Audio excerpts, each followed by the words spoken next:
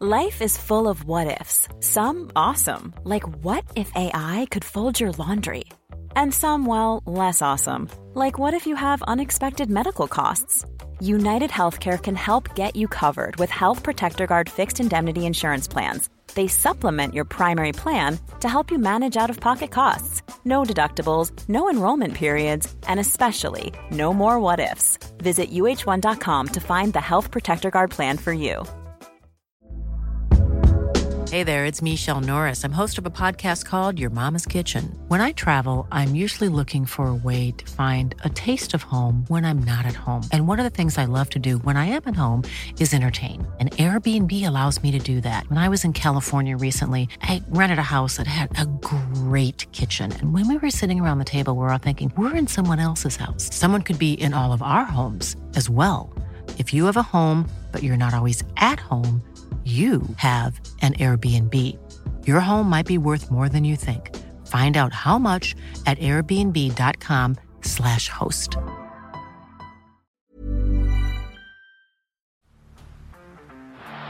the blind, Andrew John. Inside for Albert. Albert will score. Albert will score. Newcastle have won. Fiddler's going to score. Fiddler, it's farewell. It's farewell. And he hits it. He's got it. He's got the Bengal. He's got the Premiership. He has gone from, as I said, a captain to a legend and probably rugby league immortality. That's not a try. That's a miracle. Anyway, on to the Warriors-Tigers. Look, that entrance of the boys running out, what an incredible moment.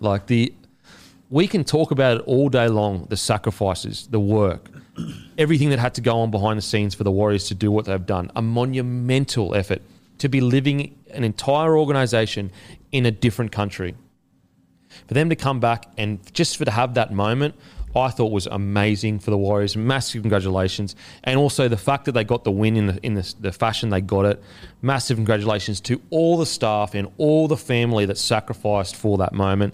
It was actually the first time in, I think, 8 years that they've held a team scoreless at home, and they did it like that. So massive, massive congratulations, and I hope everyone enjoyed the moment. All the Kiwis that got to experience that. What an incredible turnout by the fans and the community. Guru, what do you think about the Warriors-Tigers? Yeah, I thought it was great. I messaged you. I had goosebumps just watching them run out. I thought the way it was done was very, very well. It was very well done when they ran out, and I loved it. Keeping any team in this competition to no tries, it's a bloody good knock. I was a little bit worried about the Warriors in the first 20 minutes, the amount of ball they had, but they weren't able to turn it into points. And then the Tigers had one set and they did come all the way up the other end. I sort of thought, oh, fuck, please, no. Don't let this happen in their return game. But they found a way. I thought the hooker was unreal, Wade Egan. We mentioned Jeremy Marshall-King being the most improved 9 of the comp. I'd probably have Egan at number 2. I think he's had a really good season for them. Just need to keep him fit, don't they? He keeps getting injured. Yeah, he's always getting knocked about. Another one out of the Penrith system. I thought it was just perfect that Tohu Harris scored the first try back. Absolutely. But you couldn't ride it anything. Yeah. Probably outside of SJ, maybe. Yeah. But Harris, club captain, perfect. I thought SJ was pretty good, actually. Yep. I thought he wasn't incredible, but he did exactly what they needed. Is just a calm, steady hand. Happy. He was happy. He was enjoying his footy. He was back at home. Kicked for 522 metres. Couple of try assists, 100 metres, 25 tackles with 0 misses. I mean, you can't ask more from SJ. If you're gonna have a crack at him for his bad games, at least give him raps for turning something out like that in a big moment. That was a huge moment for the club. Imagine the pressure SJ would have been feeling before running out there. What if they go out and get towed up? I mean, his head is 100% on the chopping block. He come out and perform like that. You can say it's against the Tigers all you want. The Tigers are an NRL side. They're still going to be tough to beat. Timmy, what do you think about this game with the Warriors? Yeah, it was a perfect little script, wasn't it? From the moment they walked out, and just in that first 20-odd minutes where it was just disallowed try, disallowed try, disallowed try, and every time it happened, the crowd would get up and then they go, and pulled it back. Yep. I think they were all awarded as well and had them pulled back. Yep. And then it was the skipper Tohu crashing over for the first try in over 1,000 days at home. Yep. It was beautiful. And I tell you what, the bookies got that one wrong because the line wasn't too much in that one, but the Warriors would never lose in that game of footy going home. Yeah. Oh, I thought the same thing. I was like, they just won't. Like, they're playing for everything. And that was even before Reece Walsh got ruled out. They were just lacking genuine class on the end of that back line. If Reece Walsh plays, I reckon they put 50 on them. Wouldn't there have been some bookies holding a heap of money on the Warriors watching Reece Walsh get ruled out? Yeah. And hearing Adam Fanua-Blake then thinking, oh, here we go. This could be huge for Fanua us. Blake had COVID all week. He went negative, I think, Saturday, and then Canton played Sunday and played. 163 metres, 71 post-contact, 5 tackle breaks, 2 offloads for Adam Fanua-Blake after a week of COVID. Pretty well. And I could be wrong, and I feel like just about every player who's had COVID this year and they've only had like 8 or 9 days haven't played. There can't have been many. Yeah. Oh, no, absolutely not. And some of them have taken a couple of weeks to, when they do get back, they don't play that great. So massive effort from Fanua-Blake. Ewan Aiken, 49 tackles, only 1 miss. I thought Jace Tavanga was outstanding in the front row. I thought he added exactly what the day needed, which was aggression, just to dominate in the middle there. His line speed was outstanding. Tohu Harris, even walking on the field, he was limping at the start of the game. As in before the game started, he was already limping. So his knee's clearly not fucking sweet. And yet he goes out and put a performance on like that. What a great moment for New Zealand. Look, I thought Ronald Volkman had some really decent moments. I think he had one error that he could have probably reeled in a little bit. But outside of that, 22 tackles, 0 misses. I think that Sean Johnson and Volkman really complement each other really well. I think Chanel Harris-Tavita had one of his better games. I just loved his attitude. He ripped and teared all game long. It was just a great performance. I thought Watani Zalesniak, he brought the ball back with so much vigour. Holy shit. It's a really, really good win for the Warriors, and this is a kind of win we hope that they can just build some confidence. Just go, okay, we got it out of our system. We're back home now. We can have this kind of like a fortress for us, and build on that, and then really build on that. Was there anyone else that stood out for you boys? I thought obviously Ewan Aiken was named in the centres during the week. Jack Murchie got ruled out, so they moved Aiken back in. And obviously, defensively, they were moving Aiken out there because their edges have struggled. Adam Pompey came in yesterday, and granted, it was against the West Tigers, not the greatest team in the comp, but I thought defensively he did a really good job. I wouldn't. And he struggled quite a bit with defence as well. Yeah. I wouldn't be surprised if you see Aiken now probably stay in the back row. I think he's a great back rower. Yeah, great back rower. But when your edges are as poor as the Warriors have been this year, I can understand the move. Well, Jesse Arthurs being back is really good. I think he's quite solid for them, Jesse Arthurs. He doesn't miss as many tackles in defence. If Pompey can continue this kind of form up in defence at least, then because their edges were just so brittle, so brittle. So. Look, I think Josh Curran is easing back into things as well. He just has that. He's almost like another version of Tohu with just the heart in the middle there, getting through a bunch of work. He revs the boys up. He's in everything. Great win for the Warriors. Great win. It probably doesn't matter now, but Chanel Harris-Tavita, is fullback maybe his spot? Yeah, interesting. Really interesting because they toyed with it at the start of the year. Remember when Reece Walsh was he out or they moved him to 6? Anyway, they toyed with it at the start of the year, and I think I said to you, do you reckon they're putting Harris-Tavita there just to have a backup for Reece in case she goes down? Walsh suspended first game, round. Okay.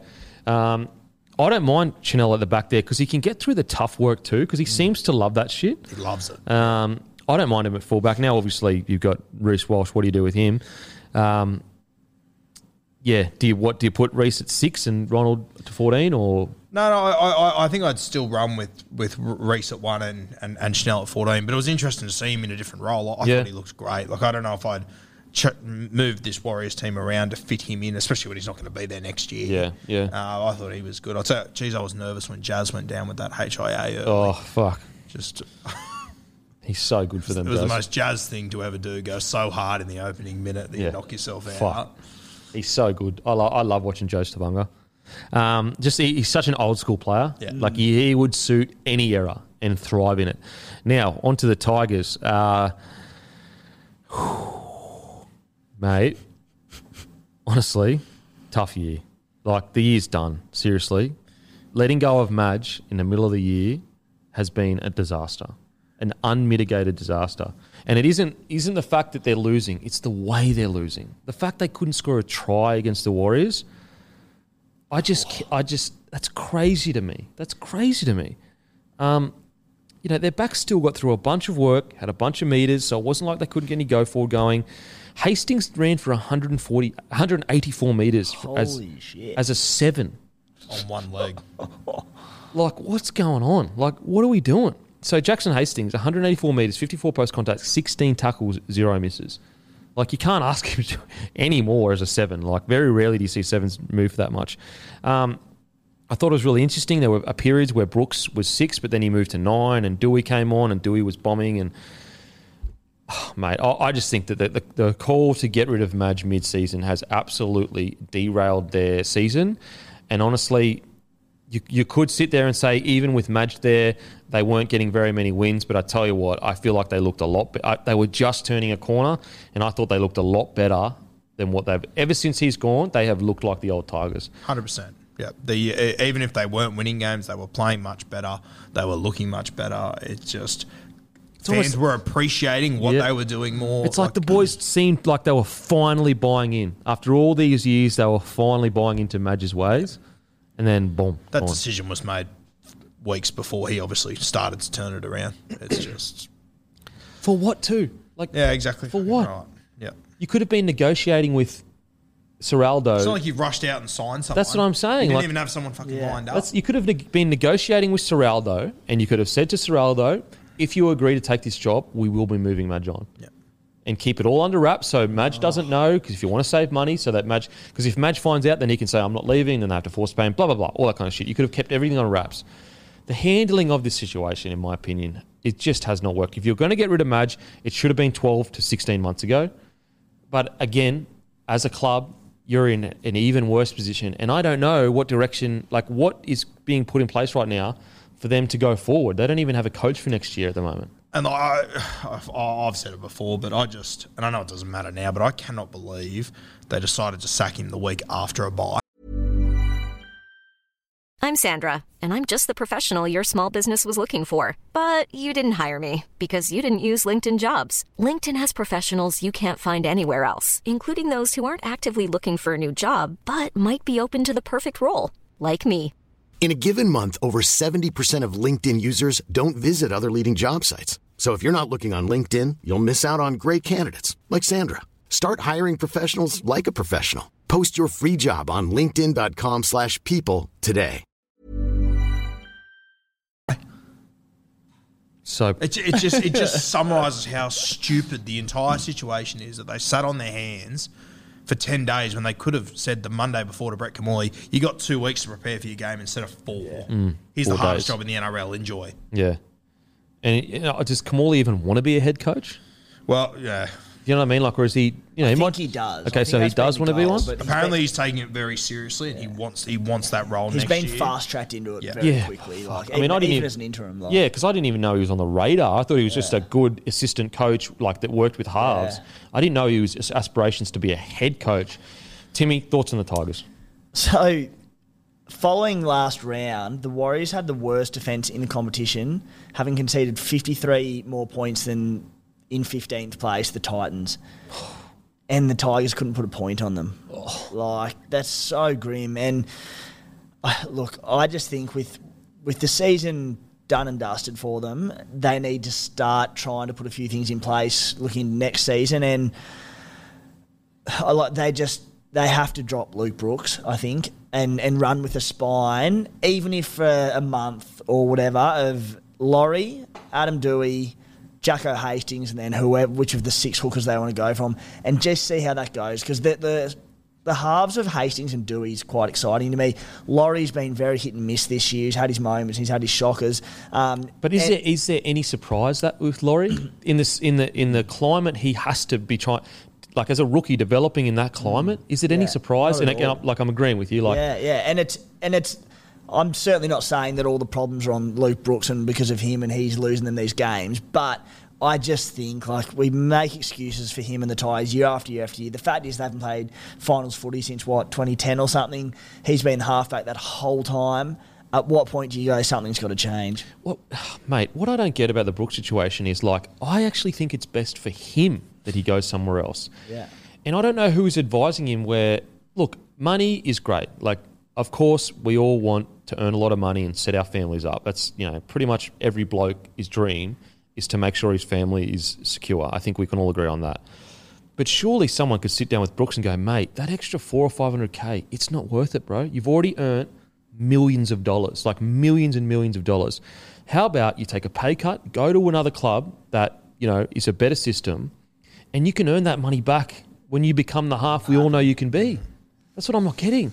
Like, is he, like, whoever's advising him, like, are they sitting there saying to him, it's like, mate, stay, get that 1.2 million. It's absolutely worth it. What do you guys think about that? Oh, definitely. And I'll just say, we spoke about it before, but Newcastle just looked the perfect fit for him. And Newcastle being so, stacked in their forward pack, I'd just love for him just to do a little switch next season of, all right, maybe we'll give you a Tyson Frizzell or someone to add a bit of punch to your pack, and you can have Luke Brooks. And I just think it'll be a win for both clubs. Yeah. What do you reckon? Yeah. I just think that they remind me of similar to what we talked about with Canterbury last year. They've got Api Kurosawa arriving. They've got Isaiah Papali'i. They have to work out who their halves are going to be next year. Now. Mate, if I we agree. get to next year and it's round 5 and 6 and 7 and 8 and we're still fucking working out who's going to play what position, but they have to make hard calls now and stick with whatever hard call they make. I think the call has to be Hastings, Dewey, and Laurie. That's your full. That's your spine. Yeah. Stick with it. Stick the rest with it, of the no matter year. what. No matter what the result is, no matter how poorly or whatever it goes, everything should be. And Timmy, you were already on this this sentiment. Everything should be planning for when Api Kurosawa and Papali'i arrive, because at the moment they're definitely not playing finals footy. They're playing so poorly they can't even score against the worst defensive side in the competition. What do they gain by continuing down this route? I do not know. But at the least, it's tough because they don't even know who the coach is going to be next year. But I'd almost be sitting down and go, okay, what team do we want to be next year? This is a team we want to be? Okay, let's begin preparing right now for that team. The thing is, the effort is there. Like, Offa Galway, 139 metres, 58 tackles, 3 tackle breaks. Like, the effort is there. It's just, they're just not gelling. Like, Dane Laurie, 130 metres, David Nofaluma, 131, Toa, 129, Ken Momaulo, 184. So, they're getting through meterage, but just not working. On one silver lining, the kid that made his debut off the bench, the front rower, Fanua Pole, 6 runs, 61 metres, made 37 tackles, a couple of tackle breaks as well. So, congratulations to him on his debut. Solid. Look at, Stefano Utoikamanu. How do you say it again? Utoikamanu. Utoikamanu? Utoikamanu? Sorry, I forgot that wrong. I mean, I definitely got it wrong. Sorry. But the big fella Stefano, last year, at the back end of the year, he was honestly one of the form front rowers in the comp. Now, with all this drama going on, all this instability, he hasn't been anywhere near as good as the player that we know he can be. Yeah, that's his. Yeah, I know he's been injured and in and out or whatever, but hopefully he can turn a corner. But yeah, but regardless of being in and out or whatever, he has not hit. Even when he comes back, he hasn't been anywhere close to what we know he can be. You take Stefano to any of the big dog clubs, he would be tearing teams apart. Oh, you know who once again I thought was the shining light? Luke Garner. Fuck, he's going to be good next year. I bet you he kills it. I bet you he kills it. So, look, tough times for Tigers. I feel, honestly, this is where I 100% feel sorry for the playing group, because they made it very clear that they wanted Madge to stay. There was a clear consensus from the playing group that they wanted Madge to stay. So you can't blame them for this decision. This was an admin decision of getting rid of Madge. And so they've been forced in this environment that just is not conducive to good footy.